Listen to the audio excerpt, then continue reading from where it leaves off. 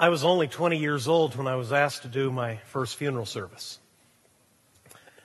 And that's a call nobody particularly ever wants to get, even if you know exactly what to do, and you know the people well, and you think that God has given you a relationship with them to be of help to them in such a terrible time. Nobody I know enjoys that kind of phone call.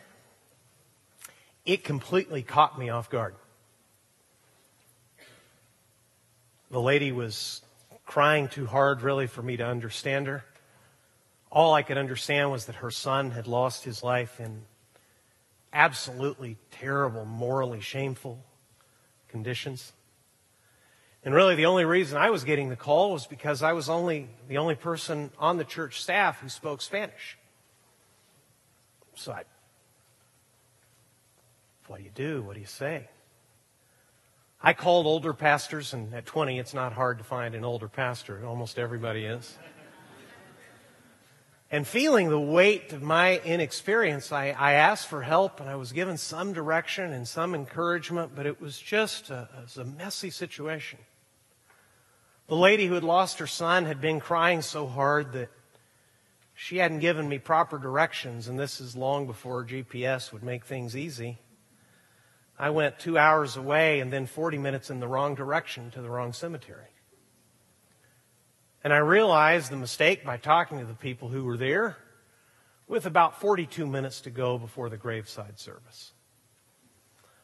I literally screeched up just in time, and in my disarray left my wool coat that I'd been so careful to press in the car.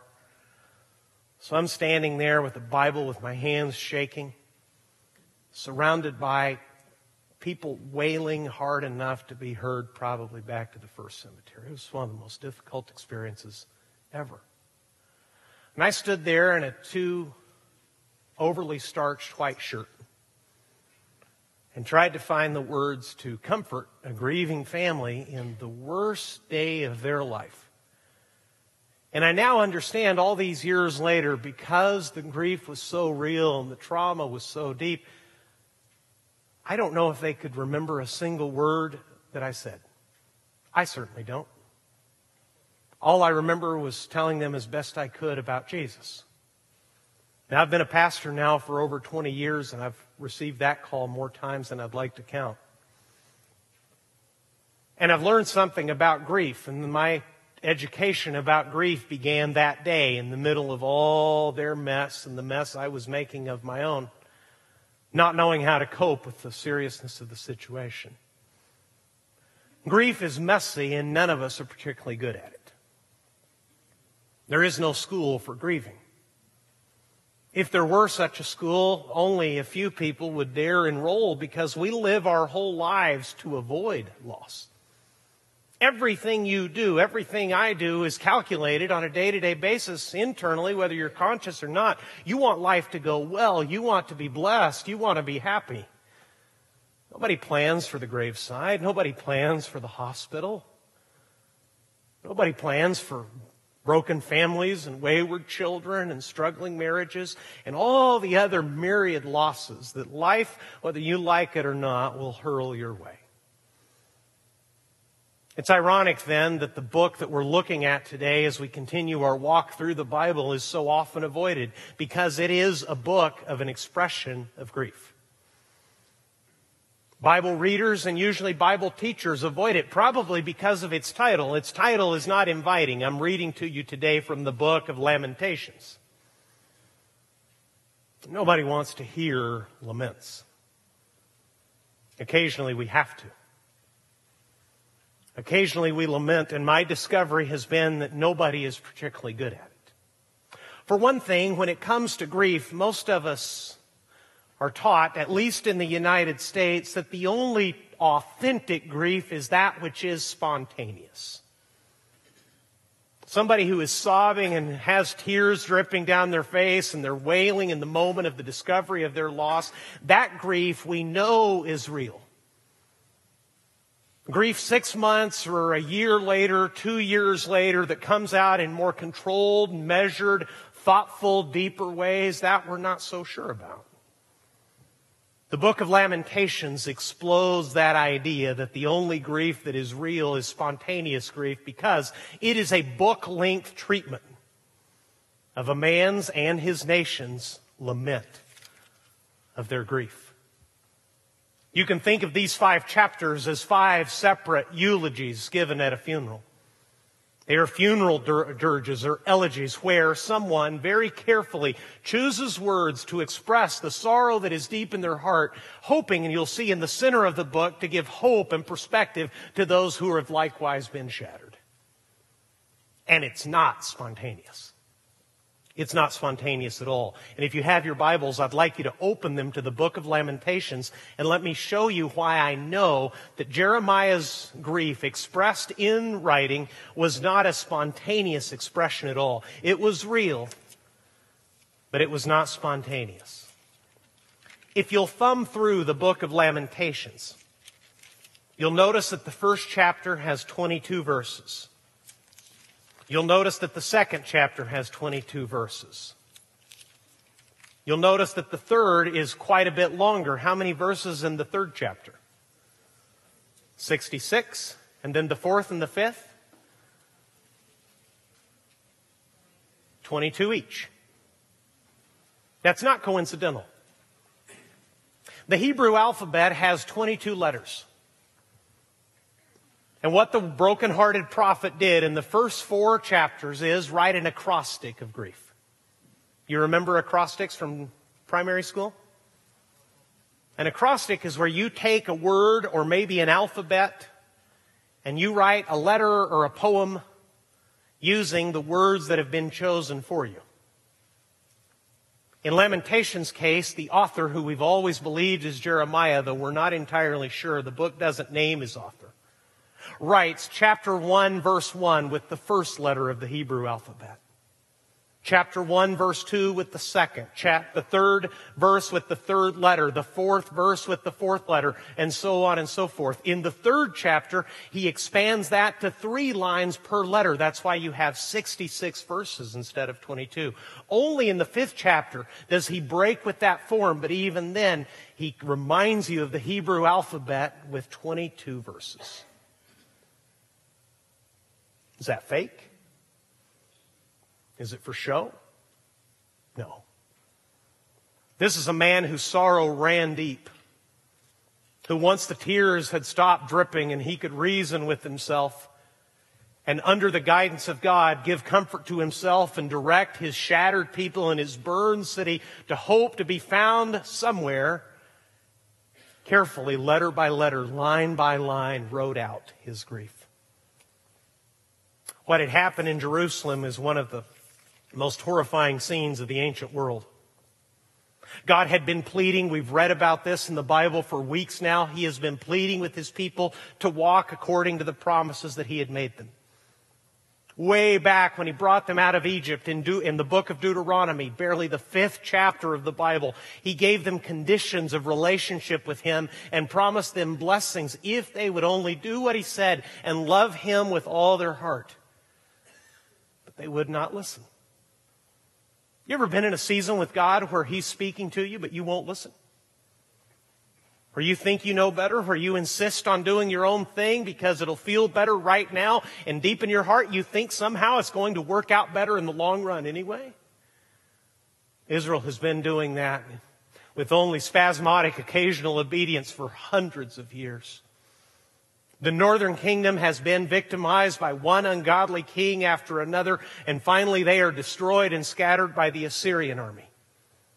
The southern kingdom was more blessed. They had a few godly kings, but most of their kings led them away from God, and that's why one of the great emperors of the ancient world, Nebuchadnezzar, systematically laid waste to Jerusalem until one day he destroyed it. If you read Lamentations, Jeremiah will take you into gripping eyewitness accounts of what he saw, heard, felt, and smelled in the city streets of Jerusalem. Because this was the ancient world, and an army as numerous as the grains of sand on the seashore had filled up the horizon and come toward them. The people had been told to take refuge in the fortress cities, and one by one they had been destroyed. Finally, the capital city was entirely too full. Far more people than had ever been designed to live there crowded its streets, and slowly they began to ration food and water, and then they began to fight each other for food and water, and horrible scenes that I won't pollute your mind with of human cruelty took place in the streets of Jerusalem. Jeremiah pictures the princes of his city being hanged up by their hands. He pictures children staggering in the streets and fainting for hunger. He pictures priests being slaughtered as they go to worship and pray to God without answer that He will spare them even now and keep this dread pagan army away from them. This is the book of Lamentations, and this is what it sounds like in his first chapter. How lonely sits the city that was full of people. How like a widow has she become, she who was great among the nations. She who is a princess among the provinces has become a slave. She weeps bitterly in the night with tears on her cheeks. Among all her lovers, she has none to comfort her. All her friends have dealt treacherously with her. They have become her enemies. Judah has gone into exile because of affliction and hard servitude. She dwells now among the nations, but finds no resting place. Her pursuers have all overtaken her in the midst of her distress. The roads to Zion mourn, for none come to the festival. All her gates are desolate. Her priests groan. Her virgins have been afflicted, and she herself suffers bitterly. That's the beginning. That's just the first 4 letters of the Hebrew alphabet in the first chapter. Another thing that we often believe about grief and makes most of us pretty bad at it is there's a common belief that grief shouldn't last very long. As I keep checking in with people who have had great losses months and years after that loss, a frequent thing that people tell me is that even the people closest to them, sometimes verbally and sometimes by attitude, give them this kind of feeling. Shouldn't you be over this by now? It's been 6 months. Don't you think it's time to, can you guess what the phrase is? Don't you think it's time to move on? Well, how do you move on when you've lost everything? How do you move on when, from Jeremiah's perspective, it seems that God's plans have been halted and His promises shattered? This was the city where God had put His name. This is where God, by His instruction, had built a house for His worship. This was the place from which a light was to shine among the dark nations of the world so that all the world would know that there was a God in Israel who ruled not only Israel but the whole world. How do you make sense of those kinds of promises that from this nation a light would shine and a Savior would be born when all you have left is smoking rubble and piles of dead bodies? And Jeremiah won't get over it. That's why sometime after the worst of his emotions had passed and he could compose himself well enough to remember the alphabet and the images that had kept him awake at night and tortured his sleep, could be remembered calmly enough to start choosing words, he wrote this 4-chapter acrostic. This national lament with the chapter in the middle reflecting his own struggle, his own fears, and his own trouble. But probably the worst thing about grief and the thing that makes it hard for all of us and the thing that they would teach you best if they could teach you in school to fight against is the sense that in the worst of loss, God is nowhere to be found. About a year ago, I took a course offering some direction of how to come alongside people who have been shocked by loss and death. And something I'd heard all my life was finally explained to me. It said, when you come and you have to give people the worst news of their entire lives, and they start screaming something like, "Where is God?" or "Why God?" or "There is no God," please understand this. That's not yet a crisis of faith. At that moment, that's a cry for help. And it made sense to me. Jeremiah is going to go line upon line, chapter after chapter, pondering where God is in the middle of all this. In verse 5, he says regarding Jerusalem, her foes have become the head. Her enemies prosper because the Lord has afflicted her for the multitude of her transgressions. Her children have gone away captives before the foe. See, this is the hardest part about Jeremiah's grief. Everyone who is surprised by loss and suffering, that has any concept of a relationship with God, ask themselves first this question: was this my fault? Is it my fault? Lord, I know I haven't obeyed you perfectly. Is this your justice come into my life? Here's the hardest part about Jeremiah. He knows in this case, in their instance, in this specific tragedy, it is their fault.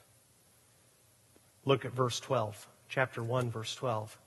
Is it nothing to you, all who pass by? Look and see if there is any sorrow like my sorrow, which was brought upon me, which the Lord inflicted on the day of his fierce anger.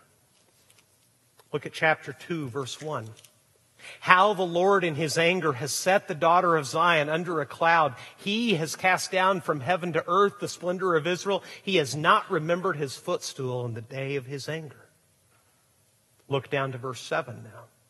The Lord has scorned his altar, disowned his sanctuary. He has delivered into the hand of the enemy the walls of her palaces.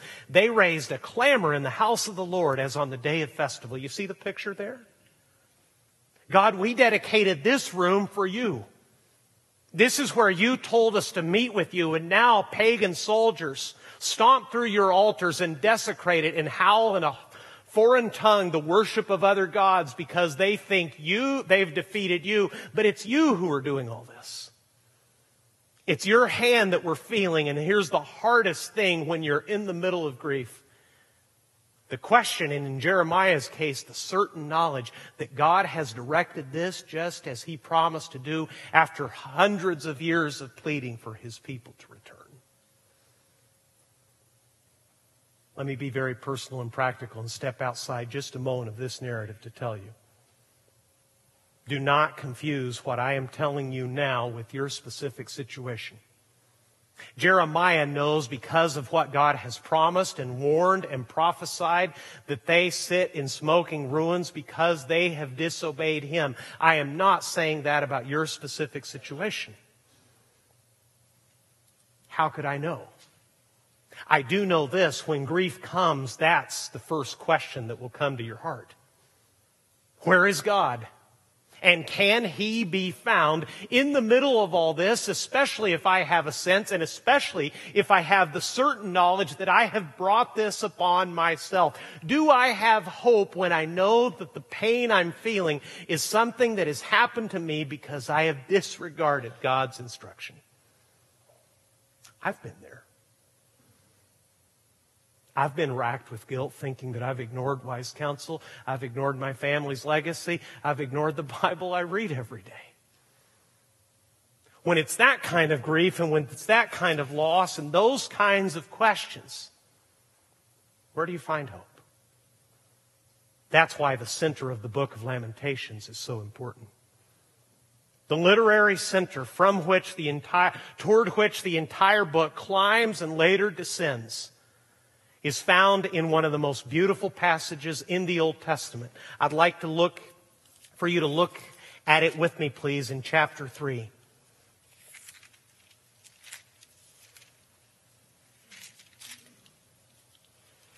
Verse 20. Jeremiah, knowing this, says, "My soul continually remembers it and is bowed down within me." That's what grief feels like. I can't get away from it. I remember that God has done this and it's our fault and my soul is bowed down within me. Verse 21, "But this I call to mind and therefore I have hope." And now one bright ray of light is going to shine in the middle of all this darkness, and it's in the Old Testament in the worst day of their lives in one of the worst days in human history. And it's here for us so that you will know that this is at the center and this is the founding truth of every disaster, every bit of pain, every bit of grief you could ever taste in life. I'd like you to read it with me from your outline, please. Lamentations chapter 3, verse 22. Jeremiah said, "This I call to mind, and therefore I have hope." Read. "The steadfast love of the Lord never ceases. His mercies never come to an end. They are new every morning. Great is your faithfulness. The Lord is my portion, says my soul. Therefore, I will hope in him." What is the answer to grief? The steadfast love of God. The fact that His love never does come to an end. The steadfast love of the Lord never ceases. His mercies never come to an end. They are new every morning. He speaks to God. Great is your faithfulness. The Lord is my portion, says my soul. Therefore, I will hope in him. We're not very good at grieving, but we can build our lives on this truth. You can walk with God through all your pain, all your trouble, all your sorrow, all your misunderstanding, all your guilt when you know that you've landed yourself in trouble and it is your fault. In Jeremiah's case, can it be really that the promises that God made have now been completely forgotten? The city that was to be a shining light is now a smoking ruin. The people who are going to bring the Savior into the world, according to the promise made to Abraham, they're being hauled off into foreign captivity. These are the kinds of cultures that destroy people, that change names and change cultures. Can God deal with a pagan king like Nebuchadnezzar who lays a city to waste and siege for 18 months until cannibalism takes over inside the city streets? Until walls built to protect the innocent are breached and soldiers pour in and the strongest men in Israel run for their lives? Where is God in all of this? Jeremiah says, in the middle of all his grief, line on line, the steadfast love of the Lord never ceases. His mercies never come to an end. They are new every morning. Great is your faithfulness. The Lord is my portion, says my soul. Therefore, I will hope in him. What is Jeremiah trying to tell us? Simply this. When the world around you is ending, you need to remember that the love of God never will. This is grief. Grief is having your world upended. And I cannot begin to tell you the amount of mixed joy and sorrow that I feel as a pastor in our congregation on a day like Mother's Day or Father's Day. Because I know that the idealized picture of what our nation has set this day aside for and what the cards say and what your dreams were so often differ from what life actually is. And your world ends. When your world is ending. Jeremiah would tell you from the rubble to remember that the love of God never will. Nothing can change his love. There's not one thing on earth that can change his steadfast love. The steadfast love, literally, the faithful kindnesses, plural. That's how deep God's love is. It has a lot of facets, a lot of faces. It has a lot of feelings to it. The steadfast love of the Lord never ceases. His mercies never come to an end. We experience them as new every morning because great is his faithfulness. Suffering does not change it. The first thing that suffering and pain tells you when you have loss in your family is that God is nowhere to be found and he no longer cares for you. Your thoughts lash outward and inward, seeking to make sense of it, beginning with yourself. Is this my fault? Jeremiah says, even when it is your fault, you need to remember the steadfast love of the Lord never ceases. His mercies never come to an end. Discipline does not extinguish it.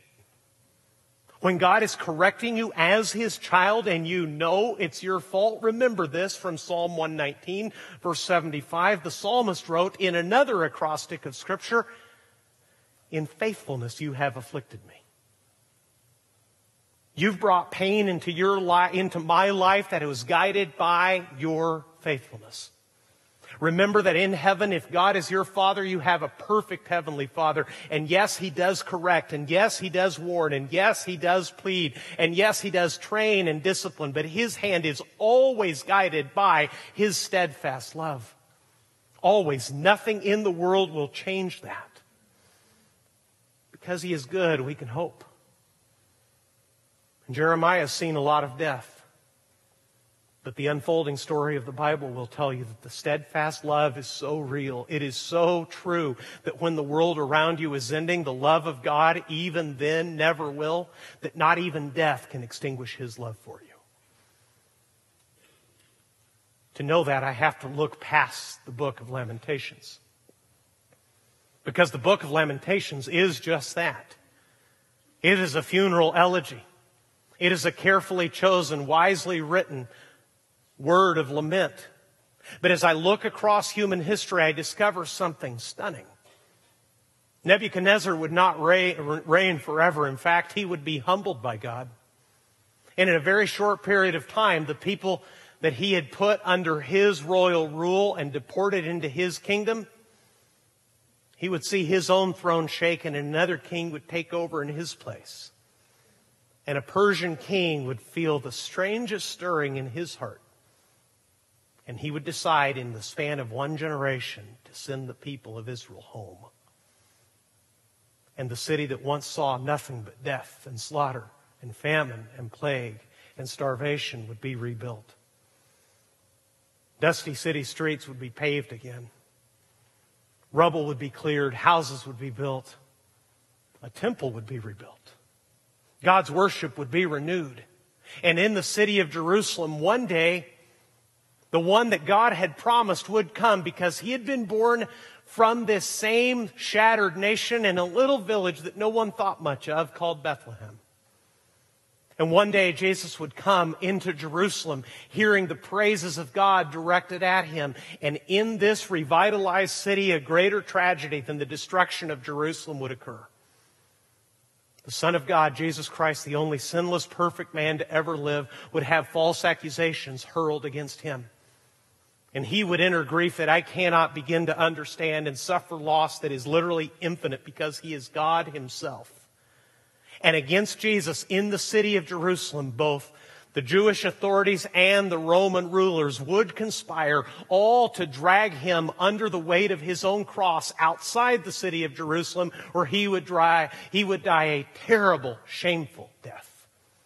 And they would place Him in a grave, but in 3 days we would discover that death could not hold Him. And just as He had promised, He would come back to life to give eternal life to everyone who believes in Him. Now, why is that? Because the steadfast love of the Lord never ceases. He is faithful. His love is steadfast. He will not let you go. When our world is ending, the greatest truth in the universe is that the love of God never will. Suffering can't end it. God's own discipline does not change it. On the contrary, His faithfulness guides even that discipline. And the greatest truth of all is seen in the cross of Calvary. So while the question is understandable and natural and perfectly normal and part of the grieving process to ask, as Jeremiah did, God, where are you in the middle of all this grief? The answer always is, I am right here, loving you, being faithful to you, giving you new mercy every morning. You can trust me, put your hope in me. Because, church, when our world is ending, you need to remember that the love of God never, ever will. That's what the cross of Jesus says. Let's pray. Can I give you a moment to reflect over your own life? Maybe talk of grief doesn't make much sense to you because your life is happy and full.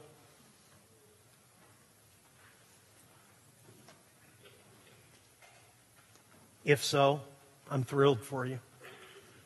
We pray for that. We pray for you to live happy days and enjoy God's blessings and to walk through happy seasons. In your happy times, remember, that's the steadfast love of the Lord for you. His mercies that never come to an end. His mercies renewed day by day by day. But maybe I talk of grief and you're reminded of the worst days of your life. And you wouldn't even want to count them all, but maybe it's been painful to be reminded of them in church.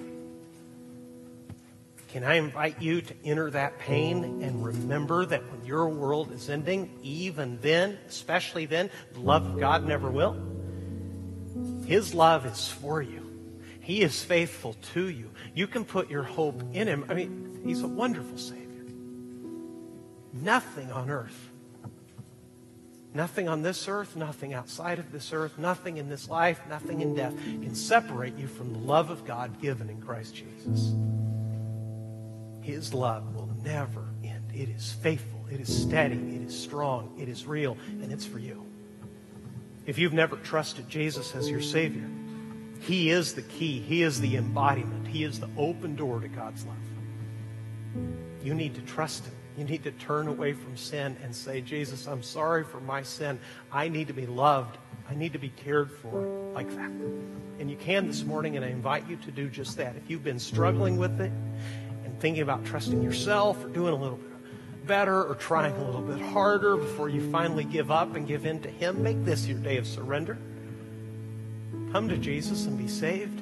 And if you're already His child, all your grief, all your sorrow, all your disappointment, it's all right there. Your Father's love is on the cross, giving His Son so that you'll know this day and every day of your life until you see Him for yourself that His love for you is steadfast and loyal, and it will not ever, ever end. Lord, I pray right now that you would call people to yourself, and that those who are grieving, for whom this day is especially difficult, let them cry out to you as grieving people do, as Jeremiah did, and speak, Lord, in love to them, reminding them your steadfast love is for them. Your mercies will not end. Your faithfulness is great. For those, Lord, who don't know you, make this the moment that they turn from themselves and turn to Jesus. I pray this in His name.